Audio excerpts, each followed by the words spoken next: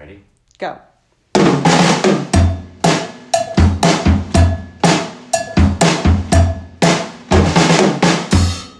Hey everyone, it's Heather Whaley. And hi, Heather. This is Frank Whaley. Who are you? All right, how are you? No, I said, who are you? Oh, I'm your wife. Now, how are you? I'm all right. It's Friday. TGIF. This is shit day. Shit Friday. SFI. Why? Shit Friday. Well, you know. I mean, I had to once again try to score some employment, right, Heather? Yes.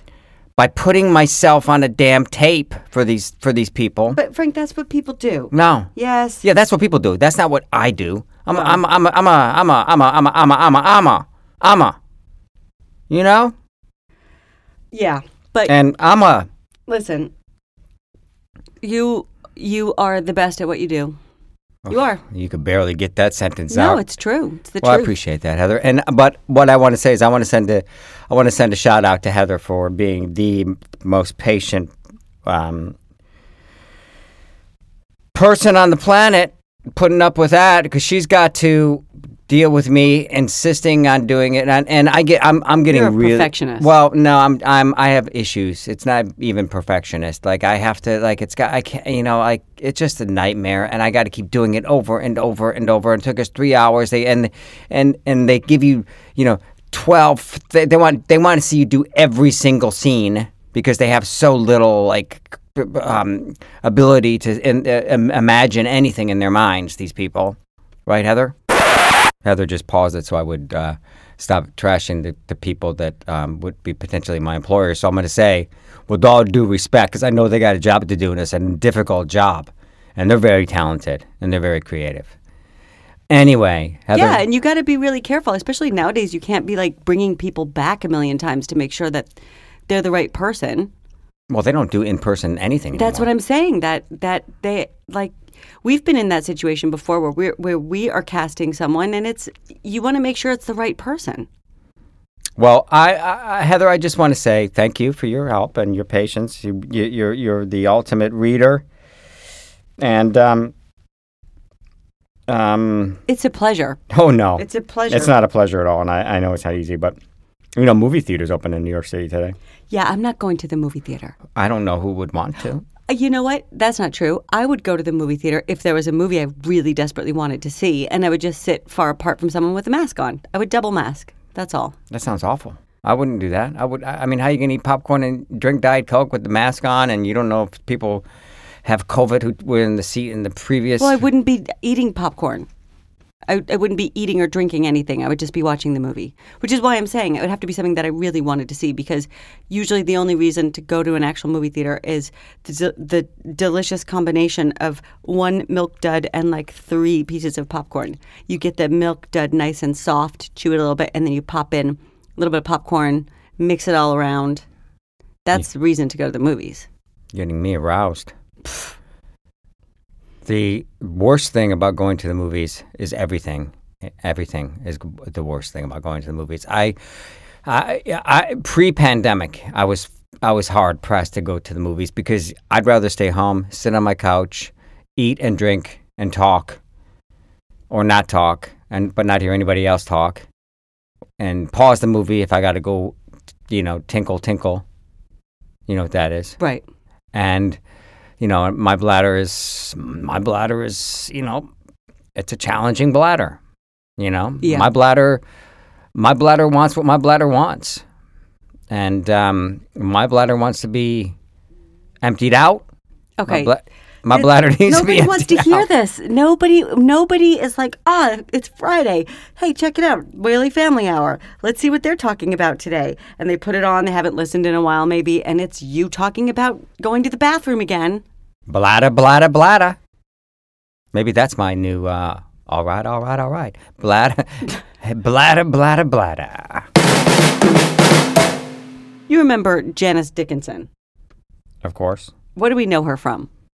Well, she was a model. She was on one of those She was on America's Next Top Model. She was one of the. That's right. But she's also one of Bill Cosby's victims. Yes, and she was also in that show we used to watch, almost 20 years ago where it was like all the celebrities that live in the house together. Tammy Faye Baker was on it. No. Remember that one? I don't remember that one. Anyway, Janice Dickinson had some nasty words for Julie Andrews. Why? I mean, of all people that you're going to trash, Julie Andrews? She said, I once met Julie Andrews at UCLA, and she was in this back room, and I was politely waiting my turn in line to get a selfie and at least, get an autograph. So this is like fairly recently, if she's getting a selfie. And she stopped in front of me and she says, I've had enough, thank you. And I was like, enough of what? I stood in this line to get your autograph politely. She was like, well, I'm done. I'm tired. And then Janice said, I was like, F you, man. How dare you? She's a bitch. She hurt my feelings. You can go sound and music elsewhere. I mean, of all the people, Julie Andrews. Well, I'll bet Julie Andrews is a pain in the ass. You think so? Well, sounds like it, according to Janice Dickinson. I mean, I've been at those. So this was an autograph show. She said it was at UCLA in a back room. What the hell is Julie Andrews doing in a back room? Julie Andrews does autograph shows. It was probably some, panel discussion or some event, and Julie Andrews was in a back room, and she was there also, and she was waiting, but she was standing on line to get an autograph. Right. That's strange. I would never stand on line to get anybody's autograph. No, I wouldn't either. I mean, well, that's not true because I've stood on line to get books signed. And that's not to say that people shouldn't pay top dollar for autographs, Heather. Of course. Am I right? Yeah. Especially for even if it's for middling D-list celebrities. Listen, I just took it back because I did stand on a very long line to get Hillary Clinton to sign my book. And I've met some wonderful, wonderful people who have stood online for my autograph, and who have been so kind as to write and write and email and request, of course, to pay, cash money. I have for my autographs. I don't know why you're being so mean to Julie Andrews. She's an icon. Listen, I have John Denver's autograph. I have somewhere an autograph my dad got for me on an airplane from Tiny Tim. Worthless. I don't know if it was very cute that my dad was like super excited to give me this autograph from Tiny Tim, who he sat next to on an airplane. I didn't know who Tiny Tim was. And then I also had Patrick Ewing's autograph. But I think I lost that one. The only autograph that I have, a couple of autographs I have, and for some reason at Whole Foods in our old Manhattan neighborhood of Chelsea, Charles Smith and I believe it was Marcus Camby from the New York Knicks were there signing autographs. And I got autographs by those two guys, and I have an autograph, John Stark's book. And Sam Shepard signed your book, which I forget which book it was of his. Oh, he signed my. He was kind of like, God. Yes, was he and I were working together on a film, and one of my favorite books is Motel Chronicles by Shepard, and so on our last day of filming, I brought it for him to sign, and had him sign it to our son. And then, you asked him to, but he said that he would sign it to you. He actually signed it to you. I don't know about that, Heather, and I don't really care. The fact is, I don't Sam think you've Shepard. Looked at it since. No, I got Shepard's autograph, and I got a couple of the Knicks autographs. But let's talk about Rudy Giuliani's daughter. You know anything about her? I know that she said something about her sexuality. Well, Heather, she loves threesomes. Yeah. And she says three-way sex has made her a better person. And you said the same things. I don't understand why people feel the need to announce that. Who asked? Did anyone ask her? Vanity Fair. But did they ask her, or did she just tell Vanity Fair that? Because she knew that it would put her name in the... She wrote an article called A Unicorn's Tale. Three-way sex with couples has made me a better person. Oh. Yeah. What is a unicorn's tail? What do you mean? What does that mean? I don't get the reference. Well, a unicorn, I'll tell you. Yeah. A unicorn is somebody who has not odd, but an alternative sexual lifestyle. Oh, really? Yeah.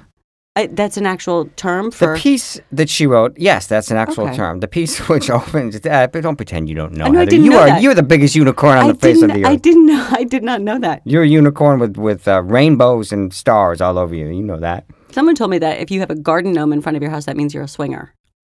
We've talked about that, I think. The piece opens with the words, quote, "I want to watch my boyfriend bend you over." What? The 32-year-old daughter of Rudy Giuliani and Donna Hanover writes, "I had known sometime I was at least bisexual, but had barely explored that side of my sexuality. I knew I wanted to experience new dynamics. After signing up for a dating site for unicorns, women who agree to have sex with couples," that's what a unicorn is, Heather.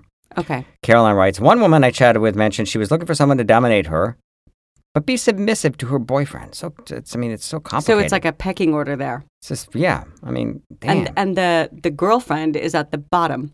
It's like a one-act play. Okay, so your character is Yeah. I'm okay. She says, "I'm typically more sexually submissive, but as we were texting, which quickly turned into sexting, I tried on this authoritative sexual persona. I was pleased to discover that having been submissive myself, finding the language to turn Isabella on came naturally to me." After meeting the couple in a bar, she describes in detailed literature, quote, "We went back to their place. At one point, Oliver and I had sex, Oliver's the boyfriend? evidently, She put his name in there. while Isabella watched. Okay, that's got to be not their real names. She watched actively. I don't know what that means. She was Actively, that means she's like on the edge of her seat, like moving around, like doing the play-by-play. Again, you talk as if you've been here, been there. She was a cuck queen, Oh, which is a woman who enjoys role-playing humiliation this way. Many aspects of the encounter were pleasurable and fun, but the most engrossing sensation was feeling Oliver's palpable love for Isabella. His desire to fulfill her was the deeper motivation for filling me. Oh my God, I'm so uncomfortable. She concludes that the experience she identifies as pansexual. Yeah, that's the thing. You're pansexual. No, I'm not. You like frying eggs in a pan and eating them. I do like to do that. That sure. doesn't make you pansexual. No. Are you pansexual? No. She admits that she has battled anxiety and depression her entire life. She writes, "The incredible moments of connection and transformation I've shared with these couples reminds me that my expansive mind is a gift." So she's battled depression her whole life. Is this helping? Evidently. Has she been depressed because she hasn't been able to like fully express her true self? You'd have to ask the cuck queen herself. I don't know. But I think then I'm really happy for her that she's figured that out. so am I. Good for you. But you know what I got to say, like, I'm not rooting for any Giulianis. No. I mean, if my dad was Rudy Giuliani, I would just assume that a lot of people didn't like me. Right? Yeah, and I could imagine why she's battling anxiety and depression, having grown up with that fucking lunatic. Yeah. How old is she? She's 32. Oh. So she's got it all figured out. Has Giuliani weighed in on this, his unicorn child? I doubt it. I mean, that's got to be tough for anybody to like. I mean, listen. he's not having a great year anyway. I mean, this is like you would love your child, right? So Imagine sitting at the dentist and just picking up in the waiting room, picking up the Vanity Fair, and all of a sudden reading, oh, there's my daughter. Oh boy, cuck queen. This guy in Connecticut, he went to a yard sale. What town in Connecticut? I'm trying to scroll through, Heather. I'm not sure, but somewhere in Connecticut. Went to a yard sale recently? There's snow all over the ground. I imagine he went to a yard sale when the yard was warmer than it is now. Anyway, it's in Hartford, Connecticut. Okay. The time of the season is not really relevant. The fact is, this guy found a bowl, paid $35 for this bowl. Guess how much a bowl is worth? How much? $500,000. Are you kidding me? Yes. How did he find it? Did he know what he was buying? The white bowl adorned with cobalt blue paintings of flowers and other designs about 6 inches, 16 centimeters in diameter. An antiques enthusiast came across the piece and thought it would be something special when browsing yard sale in the New Haven area last year. The piece only... New Haven is not Hartford. Well, the article says the New Haven area. Okay. I mean, Hartford is in the new. Will No, you it's not. stop it? Let me just. God damn it! The piece, one of only 7 such bowls known to exist in the world, will be up for auction on March 17th at Sotheby's, Heather. Oh my God, good for him. $35 he paid for this damn bowl. Why can't I get break like that? I really would love to find a very expensive bowl. But you know what? I'd probably just put it'd be sitting in the cupboard with other bowls stacked on top of it. Well, this dude knew his shit because he knew when he got it. When he got it home, he called Sotheby's. It's this damn bowl's from the 1400s. Damn. I'd like to. At the end of the story, unfortunately, on his way to Sotheby's, he dropped it, and it crashed into 100 pieces. Like your clock. Your clock like that my was worth damn clock. $50 million. Thanks for listening, everyone. Oh, Heather, you gotta. I know. You know where you know where to hit me where it hurts. Yeah. Have a great weekend, and we'll probably be back here on Monday unless something terrible happens. Yes. Or something wonderful happens, and then we don't, need to keep sitting down every day so that we have something to do. Is that why we're here? No, Heather? that's not why we're here. That's why we were here at the beginning, but that's not why we're here now. We've come a long way, baby. We have, and I love you, you damn cuck queen.